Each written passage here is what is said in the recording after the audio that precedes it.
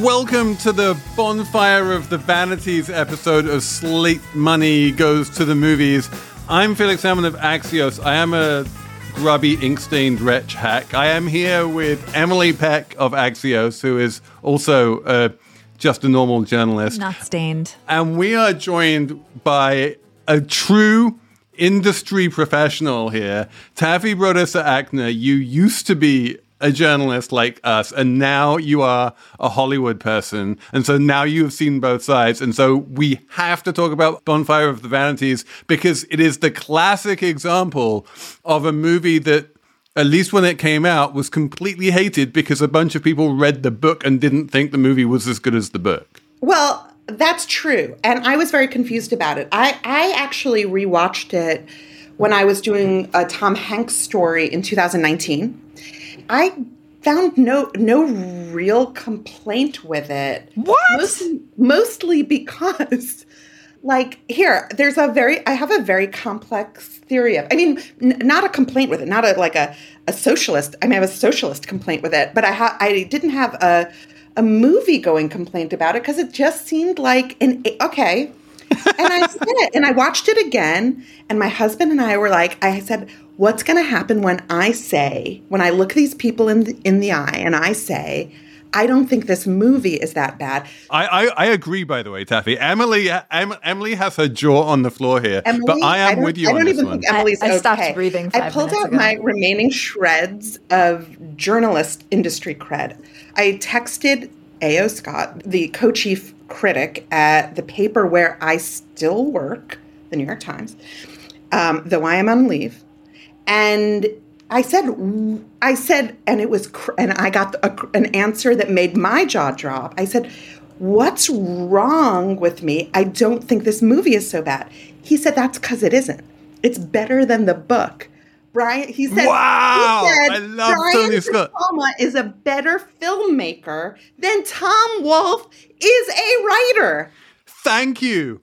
I was coming on here to sort of sheepishly try to say that, and now I have actual people with credible opinions backing me up on this. And Emily, this is going to be the best episode because Emily literally has her head in her hands right now. Emily is so upset right now. And I am so upset. In Hollywood, we would have had a pre-call to warn you that there was going to be some bad news or some difficult news or some tricky news. We never say anything directly. Tricky news. Emily, there's going to be some tricky news on the call. I just want to make sure you understand. Bonfire of the Vanities coming up on Slate Money Goes to the Movies. This episode is brought to you by Visit Williamsburg. In Williamsburg, Virginia, there's never too much of a good thing. Whether you're a foodie, a golfer, a history buff, a shopaholic, an outdoor enthusiast, or a thrill seeker, you'll find what you came for here and more. So ask yourself, what is it you want? Discover Williamsburg and plan your trip at visitwilliamsburg.com. Look, let's just get into it, okay? Because this movie is terrible. The casting is abysmal. Amazing. It is both sexist Amazing. and racist. Amazing. And I my jaw is on the floor. There is very little redeemable about this film.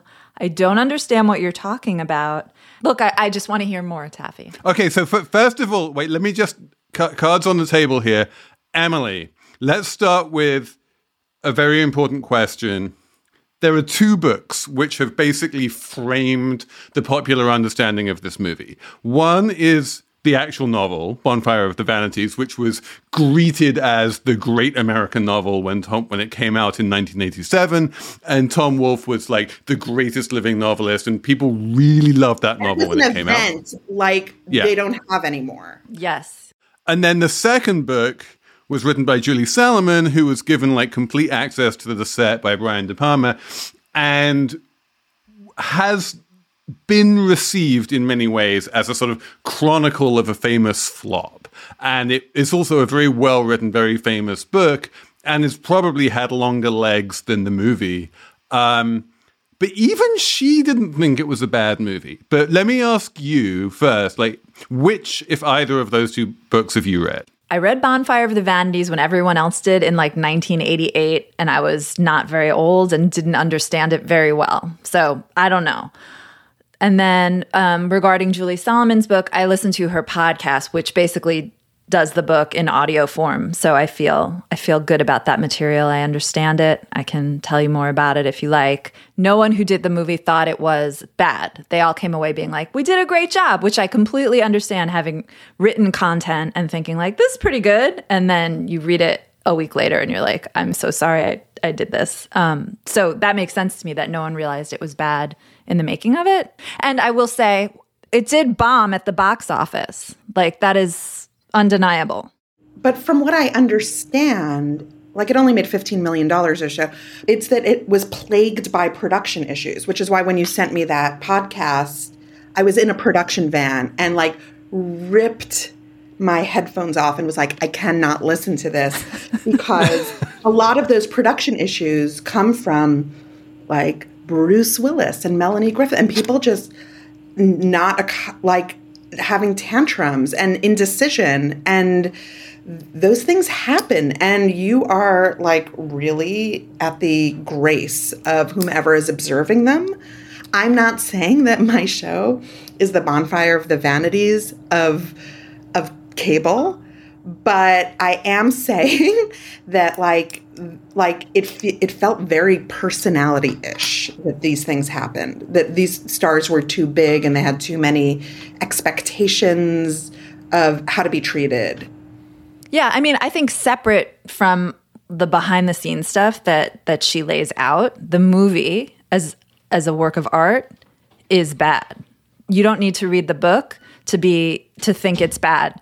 You just need to be like, wait, is Tom Hanks is the most miscast. Like, this is a character that clearly should be like, and no shade to Tom Hanks, he's the greatest of his generation. We all love him. But like, this guy is supposed to be kind of like a dark bond trader lacking in morals and ethics. And you just look at Tom Hanks's face and you're like, oh, he's a good guy. You're like rooting for him in this movie, but I don't think you should be. And nothing in the writing kind of validates that. You know what I mean? Like, the writing just doesn't support his portrayal of the character very well. It's just all unearned. It's so yeah. No, bad. the Master of the Universe thing. There is this part of the movie where he is introduced on the bond trading floor at wherever it was, Salomon Brothers or wherever, where he's like, I am a master of the universe, and you look at him and there is like literally master of the universe. Like, there is not a shred of master of the universe in him. He doesn't know how to play a master of the universe douchebag bond trader. And I have to just mention that, like, I'm a bit like you, Emily. I read the book when it came out and I was probably too young to understand it, but I do vividly remember the whole plot about Giscard bonds, which are real bonds, and it really that was the book that got me into the bond market, and I was kind of sad that the Giscard bonds failed to make it into the movie, because the Giscard bonds were amazing. You might as well just tell Slate Money readers this is the content they crave. They were bonds issued by Valérie Giscard d'Estaing, who was like the French president, and it was the whole thing. Taffy's like rolling her eyes. She's like, "What the hell?" But it was a real trade. Like, Tom Wolfe actually found this trade from some bond trader friend of him and made it a central plot point. And Taffy, like, you're on a ambitious, 21st century TV production, which didn't exist when this movie was made. And the general consensus, I think, nowadays is that if you wanted to try to film Bonfire of the Vanities, you would do it as a 10-part series on HBO. You wouldn't do it as like a 2-hour movie, because there's just too much in the book to try and squeeze in. And that, I think, I take that criticism. I take the criticism that Tom Hanks was miscast. I take the criticism that Bruce Willis was miscast. But I think that visually, like, there were great things in this movie. But Taffy, defend the casting of Tom Hanks. I'm going to defend all of it by telling you like a couple of things. So when I was at NYU, I took a cinema studies class called like movies of the Reagan era. And it was about Reaganomics and how it trickled down into the movies, right?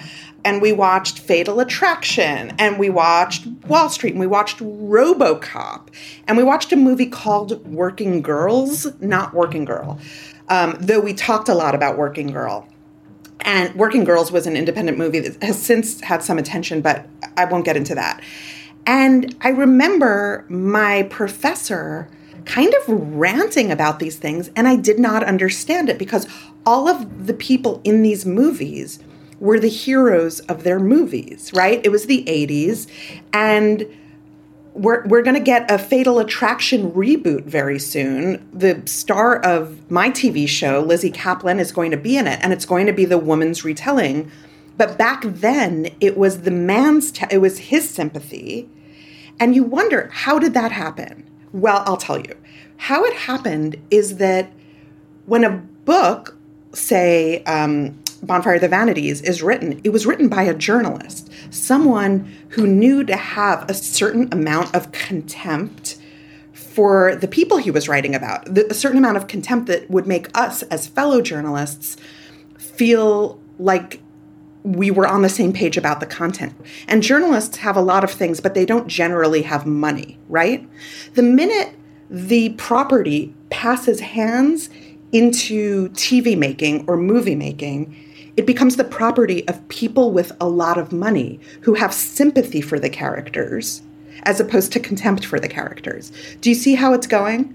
Like anyone associated with my production is wealthy, and they don't necessarily understand that I wrote it from a place of aspiration and longing and every day, by the way, when a van picks me up and I'm sitting here drinking like pH balanced water, you know, for this brief period of time before I go back to the paper, like I kind of get it. You live in this, you live in this sort of world where you can ask these questions, but you don't feel the wolf at the door. And I think that Bonfire of the Vanities was written by somebody who felt the wolf at the door, but it was made by somebody who had millions and millions of dollars and could no longer relate to somebody who felt the wolf at the door. And that's what I think happened. It wasn't the casting. It wasn't necessarily the casting. It was made by the fact that the Tom Wolfe character in Bonfire of the Vanities gets turned into the Sherman McCoy character in the movie, because why wouldn't you want to be rich and famous? Why wouldn't you want to be very, very rich? Do you see what I'm saying? So from Emily's point of view, though, about like the sexism of the movie, Sherman McCoy becomes this sympathetic character in the movie, while the equally rich and equally loathsome Kim Cattrall character, like, is still rich and loathsome in the movie. She has no redeeming features. Well, she's thin, as she points out. Well, she is thin. She's thin, and she leaves him.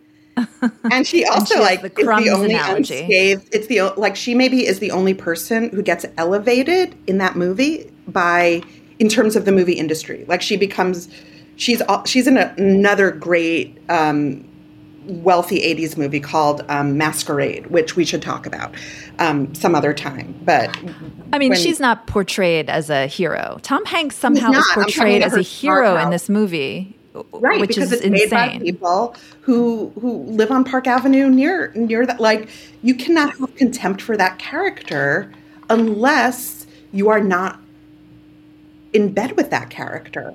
Which is fine. So they Hollywoodized the thing, but like they could have still cast someone who portrayed the role with more complexity, like Michael Douglas in Wall Street or something. You know what I mean? It's like there could have time where Tom Hanks is like trying things like he does Punchline. He's like trying a couple of dark characters before he knows where his bread is buttered, and doesn't do that anymore. I don't know. I felt like he came off as a real ninny. And I think the character is not so much dark as he is a ninny. I do think Masters of the Universe-wise, the Wolf of Wall Street, and its slow-mo into a party, that scene, or all the scenes, are better Masters of the Universe scenes. But also remember that we're talking about this movies don't do this thing anymore where they make the rich people into heroes, because it used to be that there were millionaires making movies about millionaires. Now, when we make movies about rich people, we make it about billionaires. And even the millionaires have contempt for the billionaires. I love this theory. This is a great theory. When was the last time you saw a movie where there was a hero who's like a single-digit millionaire? And also, like, all of us who write about it and talk about it, we're all like kind of socialist leaning, right? Like we're journalists. We're in unions. We are like, it's very hard from our point of view to ever see any of those people. I felt like the thing I had to do with every celebrity profile I ever wrote was not hate someone for having money. Like, I'm so familiar with this feeling of like, everybody who has written a celebrity profile can tell you the story of the time that they couldn't afford to park. They couldn't lay out the money at the chateau, which was where you had to, like, everyone can tell you where to park when you can't park at the chateau. And you better leave 45 minutes because it's $30 in cash to valet at the chateau. And there's only valet parking. And I find the same dynamic is present here, that when we watch these movies, when we make these movies now, like, what are we making now? We're making like portraits of scam artists who are millionaires or multimillionaires, and we have contempt for them. Or we're making movies about billionaires and we have contempt for them. Okay, so let's go back to this movie and look at like Melanie Griffith's husband, who's extremely rich and kind of contemptible. Melanie Griffith herself. Talk about the anti-Semitism there. And also the inaccurate anti-Semitism. He has an open casket funeral, not a Jewish thing. That really bothered me too. Yes. I mean, the phrase, I was like, this doesn't make sense at all. I mean, did the phrase, I'm no racist, Jaime, bother you? Did the movie is... I mean, the movie is wild. It's racist. It's so racist. It's like everything. It's everythingist. But it's supposed to be. Like, the book is supposed to be. It just doesn't translate because these people aren't selling it, because they're all the thing. Well, the book was self-aware. It was self-aware in the Sherman McCoy and the Melanie Griffith character. Maria Ruskin are both extremely racist, and that's how they get into this. Like, at one point in the movie, she says something like, "I'm Southern and I'm very uncomfortable right now," because they're in the Bronx and there's like a lot of Black people. But the book was self-aware in portraying their racism, whereas the movie seems to be on the side of the racism in the way everything is portrayed. Then why don't you believe in my theory? The book is written by a journalist and the movie is made by someone who has as much money as Sherman McCoy. And with money comes racism? Is that the idea here? In that era, it comes whiteness. And it comes a sort of whispering to each other, and you talk and you talk and you talk to the point where you actually believe that you are engaged in the culture, but you're too, especially in that era before there was internet use, you only talk to people who are exactly like you. And you think you have an understanding because you gave money to Al Gore or something, or like young Bill Clinton. You think you have an understanding of the issues, but you do not have exposure in Hollywood in that era to anyone who isn't exactly like you. So that is actually, there is a classic scene in the movie with Murray Abraham playing this very racist DA who wants to become mayor. And he explains all of this in a very racist, but also very clear-eyed way. He's like, look at all of these white people who, have no idea what's going on in the Bronx. He actually does have an idea of what's going on in the Bronx. He knows these people. He knows the political lay of the land. He's trying to sort of navigate it in a very cynical way and in a very racist way. But he is a very clear-eyed and well-drawn and I think well-cast character. Did you know he refused to let his name be in the credits of the film because there was some dispute But it wasn't because because of his rampant racism or anti-Semitism. It was because of like a credit negotiation, an above the line credit negotiation. That world is such a strange one of like, I need a single card, or I need like there's a whole world. But Felix, that character was written by Tom Wolfe, and then his entire like 60-page being was distilled into a maniacal rant by someone who had to get it in because he only had 96 minutes to tell his story. Like, it works in the book and it didn't work here because also, like we're saying, you can't distill the book. Finally, Emily. Emily's like, see, Taffy has conceded there's one thing that didn't work. There's so many things that didn't work. No, I'm saying that a lot didn't work. I saw it as not that different from Fatal Attraction, not that different from Wall Street, not that different from a RoboCop or anything of that era where we aspired. That was the culture. We aspired to the culture as we always do, and we didn't have contempt for the wealthy yet. Tom Wolfe did, but Brian De Palma did not. Like, Brian De Palma was like when you hear that Julie Salomon podcast, like, where do they meet? Where is she meeting with Peter Guber at like I don't remember, but like it's Il Cantatore. Yeah, and Cantonori. Yeah, and not at the Starbucks. I would love her story on where she valeted that day, and if you don't have a receipt. So maybe the issue is then that Hollywood didn't have the capability. Well, I mean, it is the issue. Hollywood did not have the capability or empathy or understanding to translate what Wolfe did to the screen. And I bet if we went back and read Wolfe's book, we would be like, this isn't as smart as we thought it was. That's my other theory. There's something that Taffy's mentioned a few times, which is like this LA money valet parking scene, which is fascinating to me. I know that a bunch of this movie was shot in LA. It has a lushness to it, a visual lushness that you don't really see in New York movies. This on its face presents itself as a New York movie, but in its heart, in its soul, it's an LA movie. And the different neighborhoods, just the colors of it are LA. Like, Wall Street is a New York movie. Bonfire of the Vanities feels to me like a very epic, big budget Los Angeles Hollywood movie. And I think that's one of the weird disconnects that people have about it. They see, if you look at it with the sound off and all you see is the visuals, it just doesn't feel New York.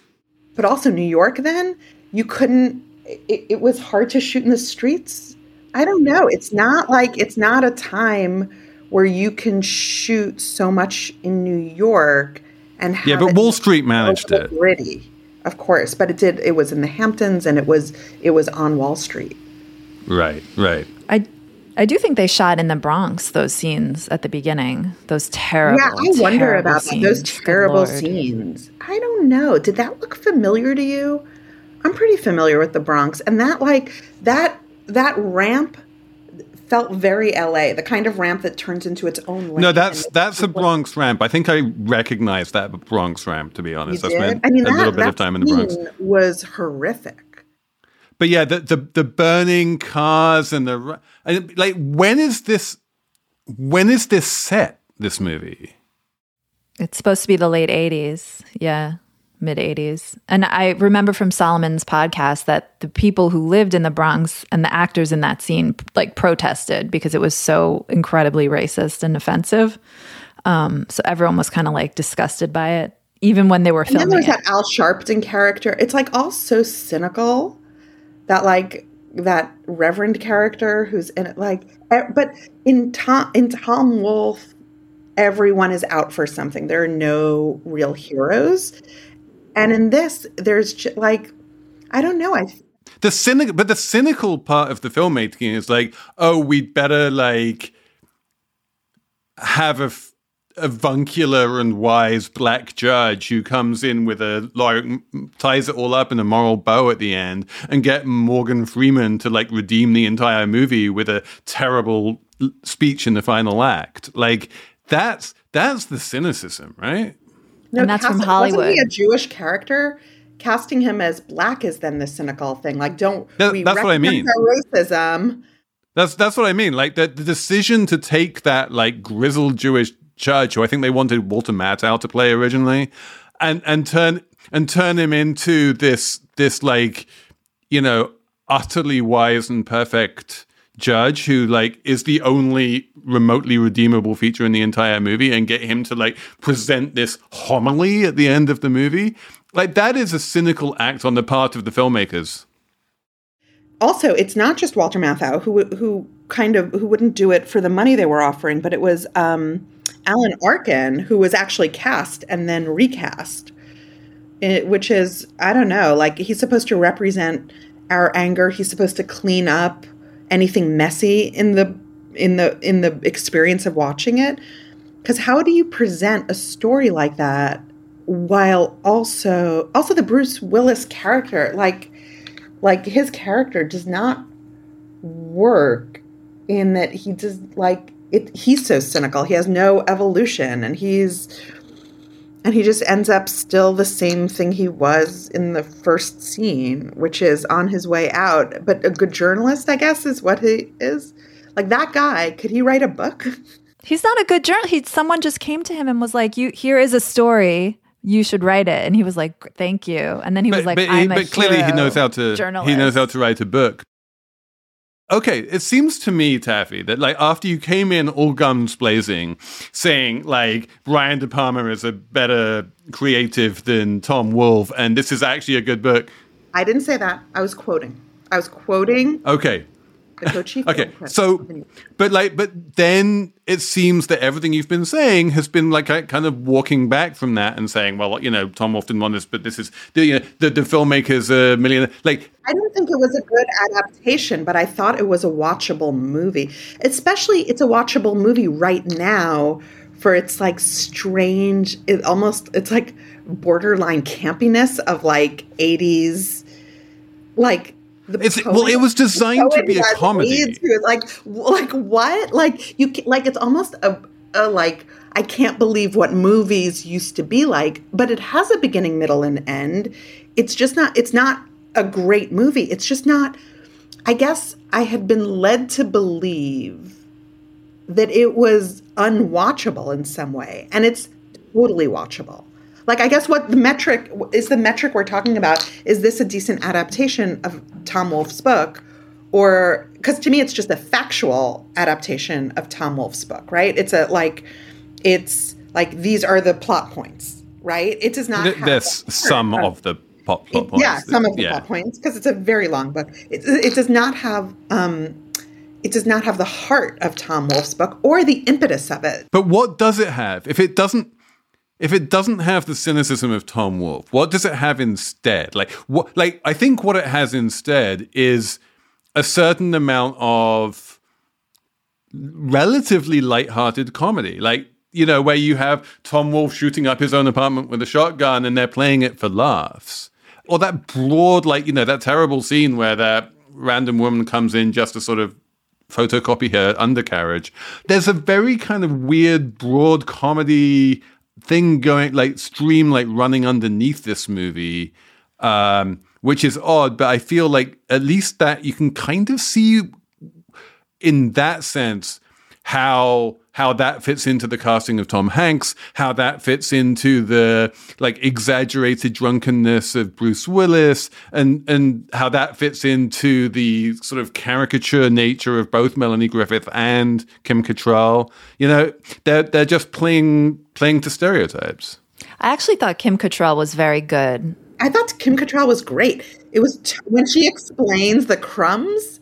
That to me is like the scene, and what you're talking about, Felix, is tone, and tone is like, I find in making my book into a TV show that like at every point you have to hold on the tone, because things can go too dramatic, things can go too broad. And I think that once Tom Wolfe let this go, like, I guess that's the point of view I watched this from. Once Tom Wolfe let this go and let other people make his book, he had no control over it anymore. What are you going to do? And he was paid $750,000, which was a kabillion. Like, I looked on a chart and it was $1 billion at the time with inflation. And like, then he became one of them, right? Like, you go through the looking glass. He went through the looking glass on this, took the money. And that to me is the most Bonfire of the Vanities story about Bonfire of the Vanities.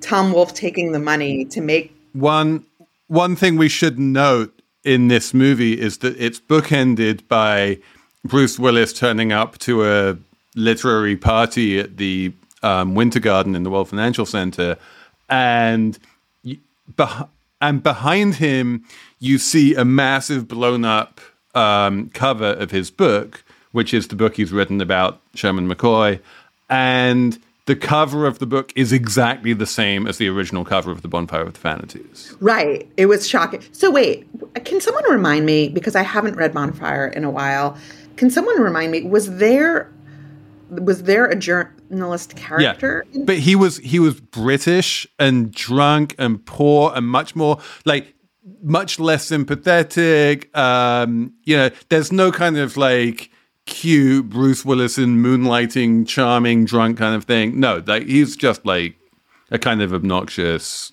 tabloid hack. What I want to say is that I sort of like this era of greed, like watching it on screen, because there was no self-awareness to telling it like in this moment, like all the way up to when they made American Psycho and thought it was just a story about Bret Easton Ellis was, I don't think, a wealthy guy writing that book. Like, I think that you have to look at it through the prism of a not wealthy person. Although I don't know, did Tom Wolfe have money when he wrote this? Did he have money? Let me tell you one fact, which is that Rolling Stone paid him, I hope I'm getting this right, $300,000 for the serialized rights to publish Bonfire, in episodes in the magazine. Yeah, that's how much he was paid. Like, isn't that such a Bonfire of the Vanities story? Like, that's such a Tom Wolfe story. I mean, you mentioned Bret Easton Ellis. These guys were like rock stars in the 80s, these authors. Like, they were famous. On page 6, everything. Reboot your credit card with Apple Card, the only credit card designed for iPhone. It gives you up to 3% daily cash back on every purchase. Plus, Apple Card has no fees, not even hidden ones. Apply for Apple Card now in the Wallet app on iPhone. Apple Card issued by Goldman Sachs Bank USA, Salt Lake City branch. Subject to credit approval. Variable APRs for Apple Card range from 19.24% to 29.49% based on creditworthiness. Rates as of February 1st, 2024. Terms and more at applecard.com. This episode of Slate Money is brought to you by Wondery, which is a podcast company, and it makes a podcast called The Best One Yet, and it is a daily podcast hosted by Nick and Jack, who serve up 3 of the most interesting business news stories every day, and why you need to know them in just 20 minutes. Do you want to hear about the $100 wedding dress that saved Abercrombie, or which real tech acquisitions like Game of Thrones, or the one financial equation that can finally solve climate change? That's the kind of stuff you find on The Best One Yet. So be in the know this year by starting your morning with The Best One Yet every weekday. Follow The Best One Yet on the Wondery app or wherever you get your podcasts. You can listen ad-free right now on Wondery Plus. And for more deep dive and daily business content, listen on Wondery, the destination for business podcasts, with shows like The Best One Yet, How I Built This, Business Wars, and many more. Wondery means business. Tom Wolfe was way more established than Bret Easton Ellis in 1987, and he had a series of best-selling nonfiction books behind him, and he was a very successful author when Bonfire of the Vanities came out. I think Bonfire of the Vanities was his first novel. But he already had the apartment on Fifth Avenue, the dozens of white suits, and the whole thing going on by the time he wrote the book. But his book, I think, Taffy, you hit on it. Like, his book was self-aware for all what it was. It was self-aware. The movie is not self-aware. The movie is just surface, and it's a blank and empty surface with a tone that's odd. Like, sometimes Melanie Griffith mispronounces. That's appropriate. She mispronounces words, and it's supposed to be funny, and it like kind of is, but it kind of isn't. And the photocopying scene, I guess it's supposed to be funny that a woman is photocopying her undercarriage, as Felix put it, but it was disgusting and weird, and like it just didn't land. Nothing about this movie lands. It's all really odd. It just doesn't, it's not working. It's not a comedy. It doesn't work as a drama or a thriller. As social satire, it's obviously a bomb. It just, nothing about it kind of works. I mean, yeah, it has a beginning, middle, and an end. So in that regard, Taffy is correct that it's not like unwatchable. We should mention that the beginning is good. Like the opening Steadicam scene is like very virtuoso, much better than the end. The ending is terrible. Is there anything good in the middle? Well, Kim Cattrall talking about, did you like her metaphor, Felix, for bond trading as bond traders? No, I thought it was the crumbs terrible. From the cake? Wait, is it not accurate? Because it's the only, like, I remembered it from my first watching of it, and I am hoping that is it true? It's ridiculous. It is actually a scene in the book. That means I don't know anything about bond trading now. No one does. Like he tries to explain bonds, and she changes it into just basically a like, what does Wall Street do? It's an intermediary, which like fine, Wall Street intermediates and it takes a little slice of every trade, but that's what every middleman in every business does. That's nothing to do with bonds, right? What bond traders do is very interesting, and actually in the book is much more subtle than the kind of sledgehammer approach that is taken in the movie. But yeah, I'm not a big fan of the cake and crumbs metaphor at all. And I wish I understood it. I'm very jealous of you that you understand it, though I feel like if I understood it, I don't think I'd be a in fact, when I watched it this time around, I read that scene as her deliberately getting it wrong in order to annoy her husband. No, she was just being shitty about it. She was just like this idea that actually makes its way, which is sort of helps my point of view here, that like bond trading used to have glory to it when his father did it. Back then it was a creative thing, and you took the subway to work. Like that's the only way that there's any sort of self-awareness or movie awareness of how things had changed in the 80s was this idea that was treated with contempt, that a man used to take the subway to work and this was good, honest work, and now it isn't.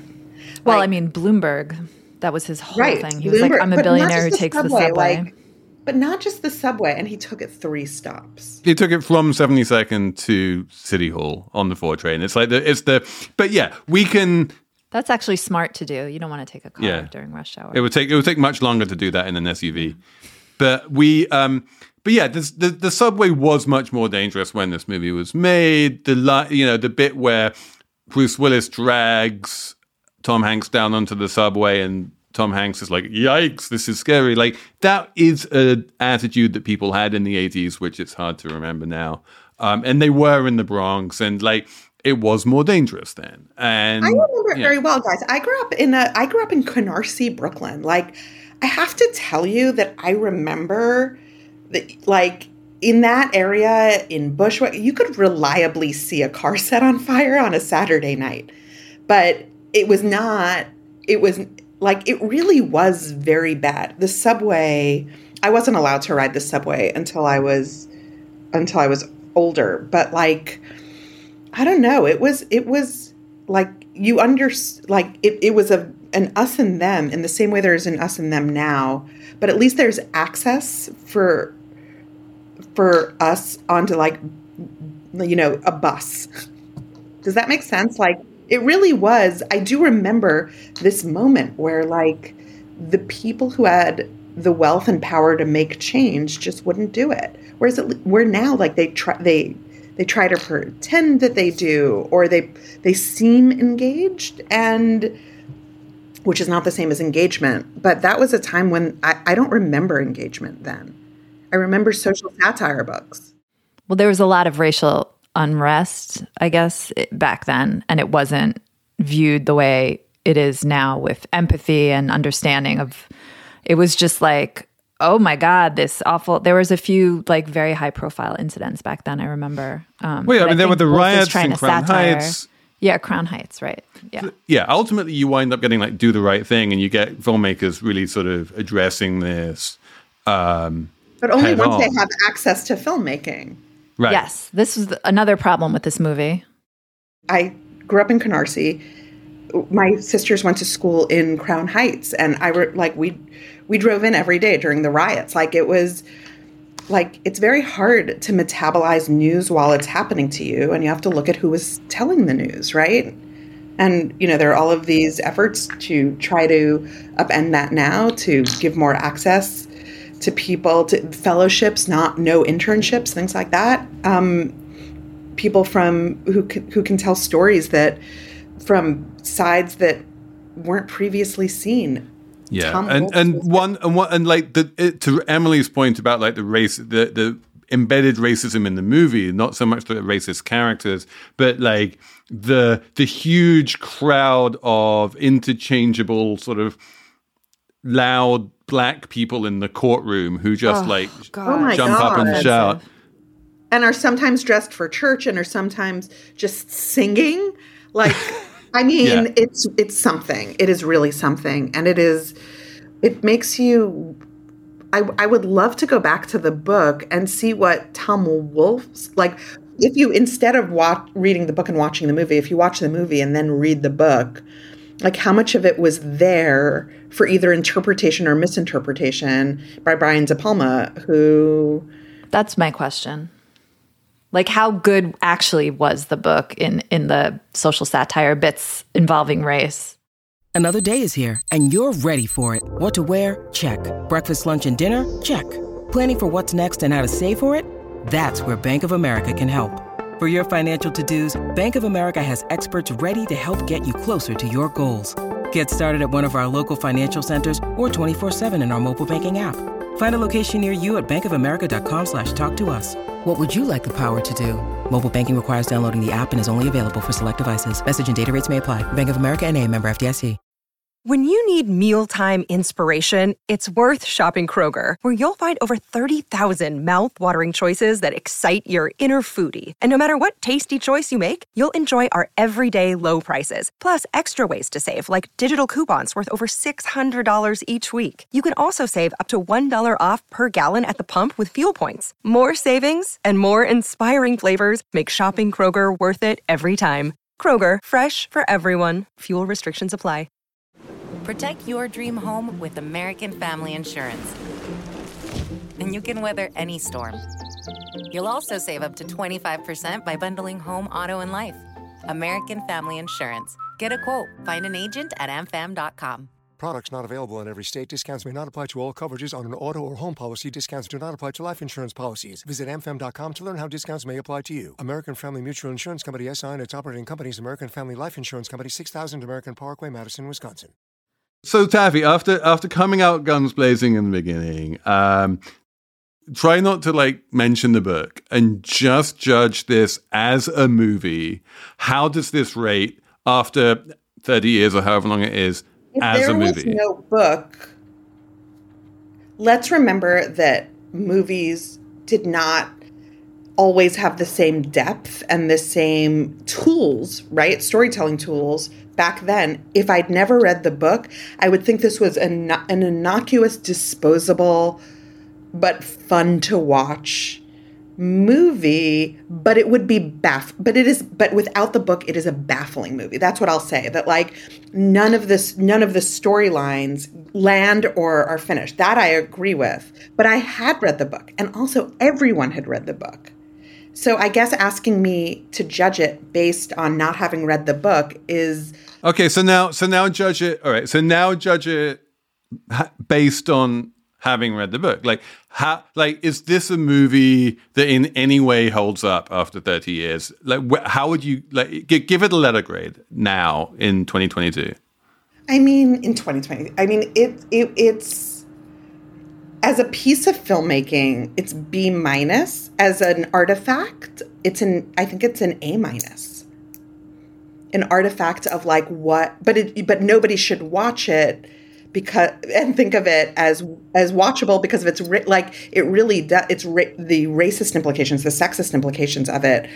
You have to watch. You can't watch it in a bubble, or else you'll either be too confused, or I don't know. What do you think, Emily? What do you think, Felix?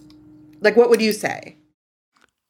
I will give it like an extra 10 points of visual flair, right? The opening shots are great. The amazing legendary shot where like he manages to get Concorde landing in front of the setting sun.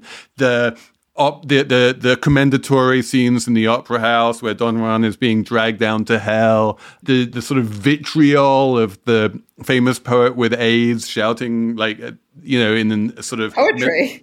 Shouting poetry at people, and I guess when do you see that anymore? There is, and plus, the way that he's shooting all these people up very close with anamorphic lenses. You have that weird overhead shot when he's selling the bond deal at the beginning. There's a lot of very kind of in your face artistry and filmmaking, which I think is still interesting and still lush and still draws you in. And so visually, I'll give it like extra credit for just being visually interesting film, an inventive film in the way that so many of these like financial movies that we watch on Slate Money Goes to the Movies are not. There's a lot of like, to bring back Working Girl, like there's not a scene in Working Girl that can hold a candle to some of those scenes visually. But in terms of the substance of the movie, it's a hot mess. I kind of don't mind hot messes so much. So I would say like overall I'll give it a B. Also, I want to say this, like I watched this after like I watched Inventing Anna. I'm watching The Dropout. Like I feel like everything that I've watched recently, other than Severance, it's like, remember when we used to watch Behind the Music on VH1? Like, those all had this pattern. I feel like I'm in a vortex of everything having the same pattern. And there's so much TV and so little of it is surprising right now. I mean, some of it is, and those are the things that we talk about. White Lotus. The Dropout is a very well-made show, and we still know the ending of it because we know the ending of it, right? Like that's the Elizabeth Holmes. Yeah, show. That's the Elizabeth Holmes one. Like, I just feel like I much preferred the era of 80s greed to aughts scammer, Silicon Valley scammer. That's boring in a way to me. And this, a way to live before there were consequences. Like, it's funny, all of these things are made with an acute understanding of who they oppress, because there are people now who work in Hollywood who are watching out for that. Before, there was just like, look at this gold dress. Look at this car. Look at this Mercedes. Look at the contrast between a Mercedes and 10 cars inexplicably on fire. I'll tell you, I've seen some cars on fire. I've never seen more than one a night. That was like, I guess that's satire. That's satire. Emily, come on. We need you to bring us home on this one. Like, you came in hating this movie. What's your final grade on it? Okay, my final grade is a C. Or a 75. I don't like this movie. I appreciate a movie from the 80s that glamorizes wealth. I like a Dynasty. I like a Wall Street. I appreciate a movie that's smart and criticizes wealth. This movie is trying to do both, and it fails at both jobs. It is bad. You cannot convince me otherwise. I root for no one. Tom Hanks is weirdly likable for no reason that is understandable to the movie. Everyone who is not a white man, and again, I will overlook racism and sexism, which is in most movies, but like this is so blatant, and the anti-Semitism I did not appreciate either. It's a bad movie, and yeah, and it's watchable. So I'm wrapping it up. I'm getting the music is playing, and I'm out. Emily, it's a C. If you don't like this and you don't like Made in Manhattan, maybe you just don't like movies. Have you ever thought of that? I love movies. We just watched Ripley from the 90s. I loved it. It glamorized wealth while also criticizing it, actually. It figured out how to do it. Maybe that's what we needed the 90s for, and this was just it just didn't understand how to do it yet. This is an 80s movie. It is not a 90s movie. All right. Taffy, Rhoda, Agnes, thank you. Thank you for having me. I love seeing you guys.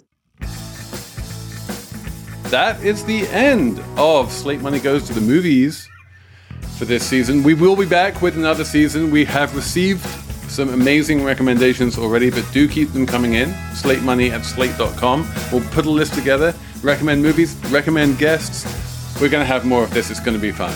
But for the time being, thanks for listening to Slate Money Goes to the Movies, and we'll just go back to our regular Saturday morning Slate Money program.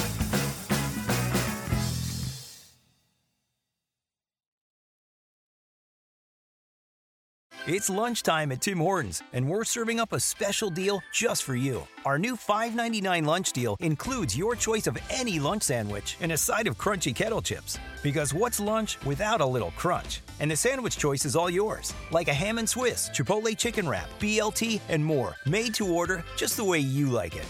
Tim Hortons' new lunch deal. Simple, delicious, and just $5.99. Now that's a good deal. Only at your neighborhood Tim's. U.S. only. Price and participation vary. Terms apply.